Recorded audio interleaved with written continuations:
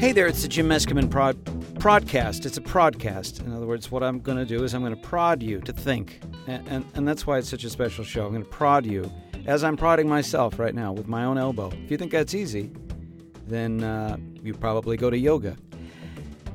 Anyway, it is, I believe, the 16th of November in the unlikely year of 2014. The year always just seems unlikely to me.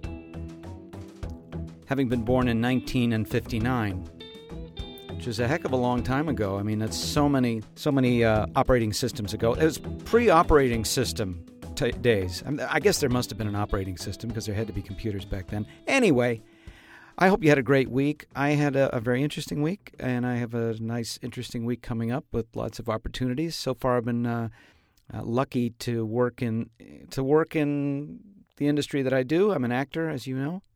I do voices and impressions, and gosh, I feel lucky to work.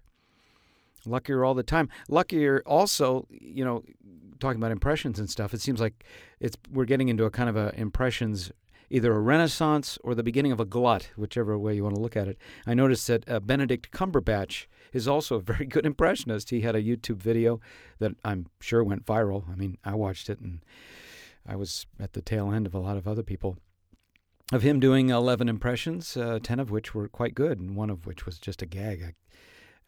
But he did a really, really good Alan Rickman. If you want to learn how to do Alan Rickman, I say listen to Benedict Cumberbatch.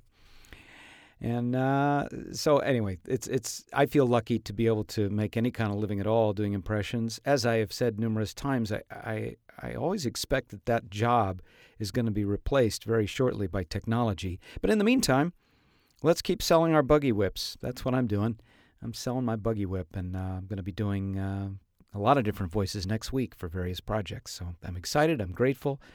And it seems like the less attention I put on it and the more attention I put on reaching out and creating and helping people, the better I do. Is there a lesson to be learned there? Not by me, but perhaps by another. These podcasts and things like this, whenever I write and whenever I do a podcast, I have a sort of an unnamed, amorphous sort of generalized view of the people listening. I know there are specific people that listen, but to me it's all a little bit of a wash of people, and I try to inspire and give advice, and I realize it's so much easier to give advice than it is to take it. In fact, it's so easy. I could do it all day long, tell people what to do, tell them what they should do with their life. I mean, eventually the attention turns around and you have to ask yourself, well, what are you doing? Mr. Blah, blah, blah. And I think lately I'm doing okay, helping people and trying in my spare minutes to not be a pain in the ass, make myself into a better person. Speaking of better people, I was very excited to see that my, what should I call her?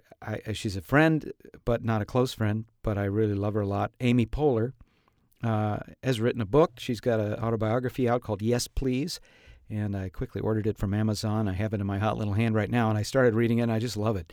First of all, I was impressed by it seems to weigh about 4 pounds.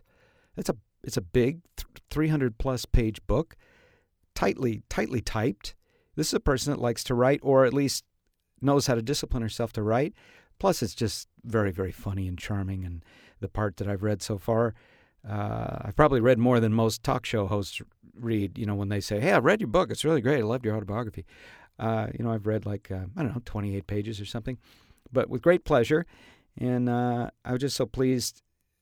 First of all, the thing that got me was the wonderful photo in the back cover of her, the author photo, where she's wearing a little captain's hat with a pipe in her mouth. And it's a scream.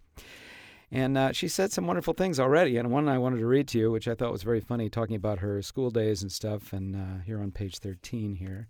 She said a bit of advice. She's talking about college days and high school days and planning out what you're going to do. She said, instead of asking students to, quote, declare their major, we should ask students to, quote, list what they'll do anything to avoid.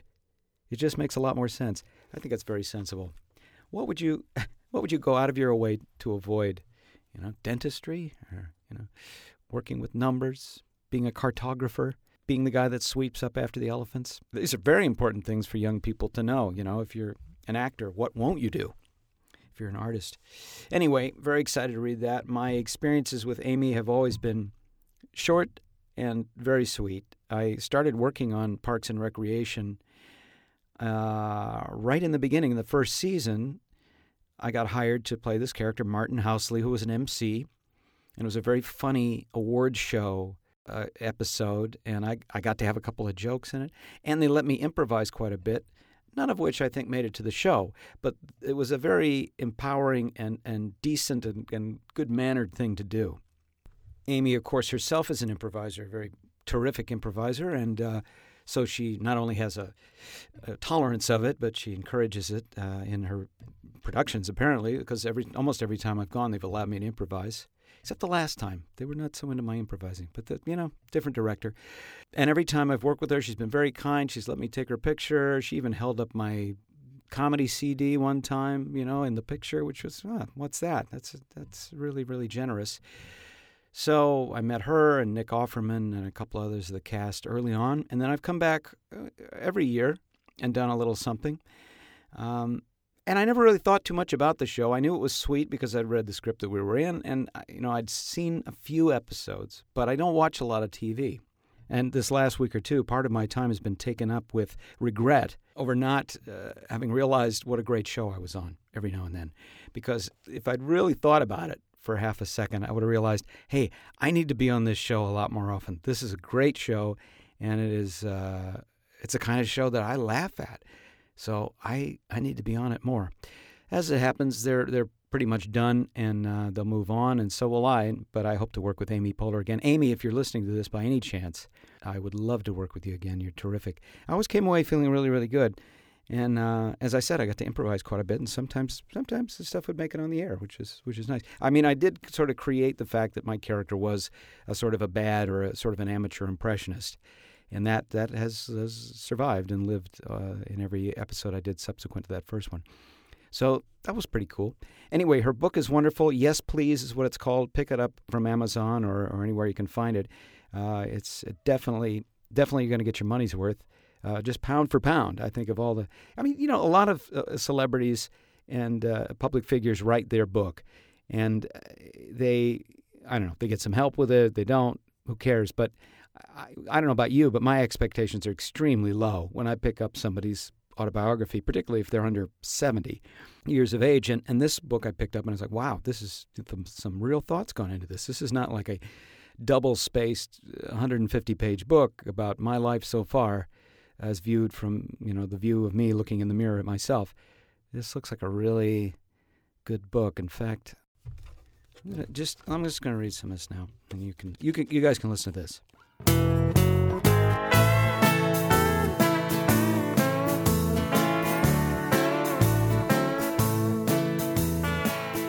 Welcome back to Honky Tonkin'. Here in the Cracker Barrel Studios, we have a great guest with us here today, Wallace Feeney. Wallace, thank you for coming here. Wallace, as everybody knows, is the corn maze champion of the southeastern United States. Wallace, thank you so much for being here. It was my pleasure. Wallace, I know you just took home the Southeast Regional Championship trophy at the corn maze competition there in Durham. And just such a pleasure to have you here. I can't believe you took time out of your daily routine to talk to us about some of your corn maze championships. Well, there's a busy season, so I know that corn maze championship up in Durham was quite a victory. A lot of great competitors up there. Yeah, the season is vital. I know, because the corn is high, and we don't need to talk about agriculture here right now. Let's just talk to you a little bit about the strategy and how you approach a corn maze. Well, I've been building corn mazes. My father and my grandfather of him told us how to make a corn maze. And back then, of course, it had security measures involved in it. It wasn't just something for fun. It was something to keep people from getting in your house. Well, I knew that, but I bet a lot of our listeners didn't know that. No, it dates back to the ancient Welsh kings back there up in Wales, out there in the United Kingdom. you can still find illuminated manuscripts that feature somebody cutting through a corn maze, and it's all there to defend the household of whoever it is that's running that territory. I see. Well, now, yeah, you come from a long line of corn mazers. I know you do.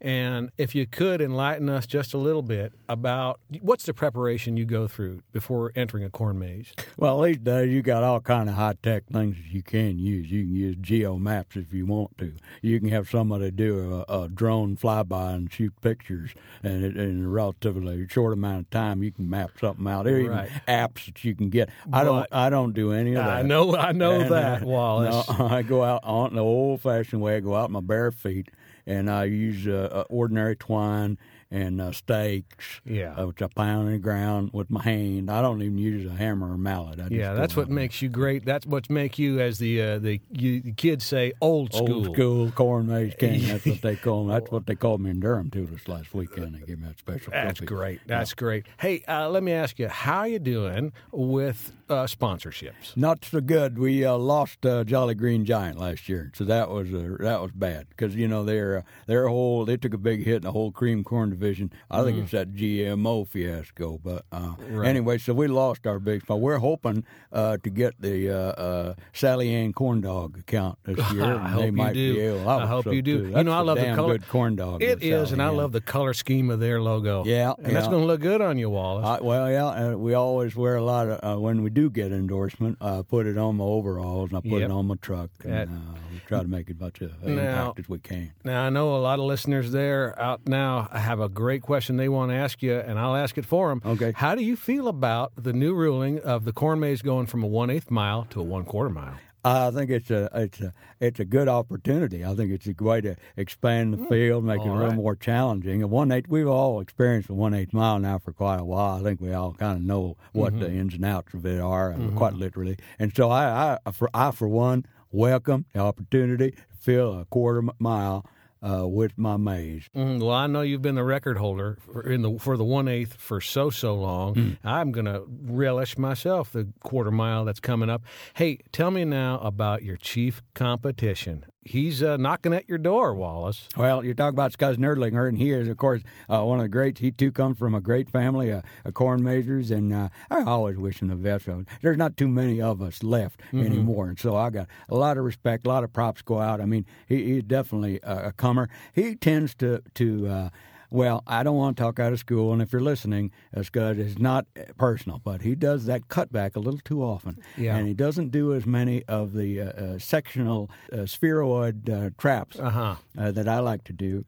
That's you have so many sort of my signature trademark. moves. That's my trademark. It really is great. Yeah. Well, you've always been such a great and a humble competitor, and I know many times when you've done a maze with him, you two guys cross paths, and I know that you guys have always had a respectful, healthy relationship with one another. We hold each other at arm's length, but we shake hands over the heads. That's what we call it. Shake hands over the heads. That's good. Yeah. Well, I know your time is valuable. I know you got to get back to training. And Wallace, thanks so much for stopping by here at Honky Tonkin'. Wallace Feeney, everyone, corn maze champion. Remember the end of the world a few years ago?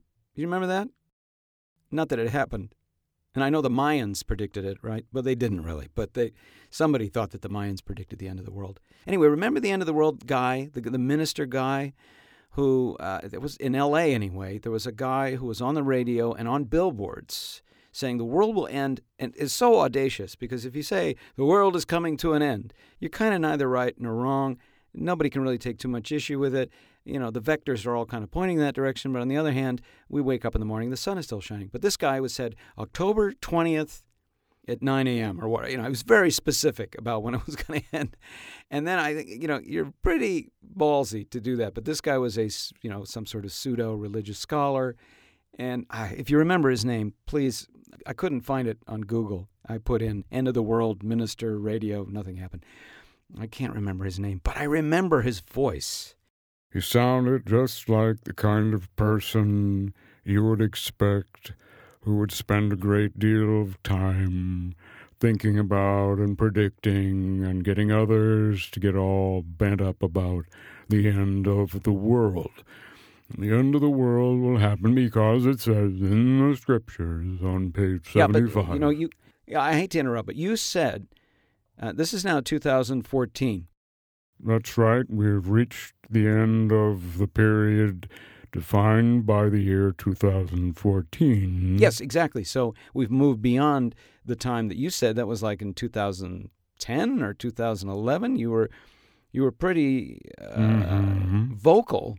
You were extremely vocal. You had billboards up all over the place. Paid for, by the way, by my parishioners and other followers who had looked at the same scholarly evidence that I had and came to the same conclusion that the world would be coming The world would be to coming an to an end. end. I know. But we all know, because you admit that we are alive right now, in this moment here in 2014.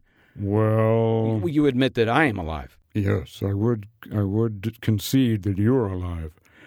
But from where I'm standing, actually I'm laying down at the moment, and I have a lily coming out of my fist. Oh, that's what that is. Anyway, do you remember that guy? What a pathetic thing that was.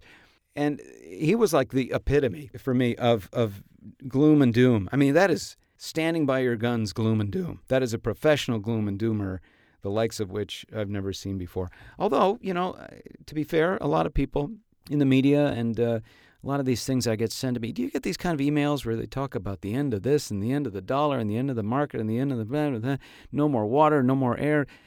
All right, we've got a lot of problems. There's a lot of games going on this planet, but do we need to just scare the bejesus out of each other all day long? Is that the game? Is that really going to help? I don't know. I think not. I get really sick of it, and I'm sure you do too. I like it when someone says, there's some actually a little bit of hope going on, and you can spread it around. Anyway, I'm sure that's the way you operate. You like to spread a little good news when you've got it. There's a philosophy about that you need to give the bad news fast, and the good news can wait. I don't know. I think the good news, get that out as soon as possible, and the bad news can, sit on the shelf. Often you find out that bad news, nobody needed to know it. It seemed so alarming and so crucial and up to the minute, but maybe not so much. Looks like I'm going to be doing some more Robin Williams stuff for Disney. They've been very, very generous and having me back. So, honored by that. That's pretty cool. And again, I have to thank Robin Williams for creating that great genie character. Gives me something to do to keep perpetuating that idea, which makes so many people feel good. I've been working on a show. I worked on a show called Wabbit, which is another Warner Brothers kind of reboot of some of the Warner Brothers characters. I've done that a couple times. That's a pretty fun show. Legend of Korra is running. Got some new ads for Sony that are running. There's a lot of stuff going on.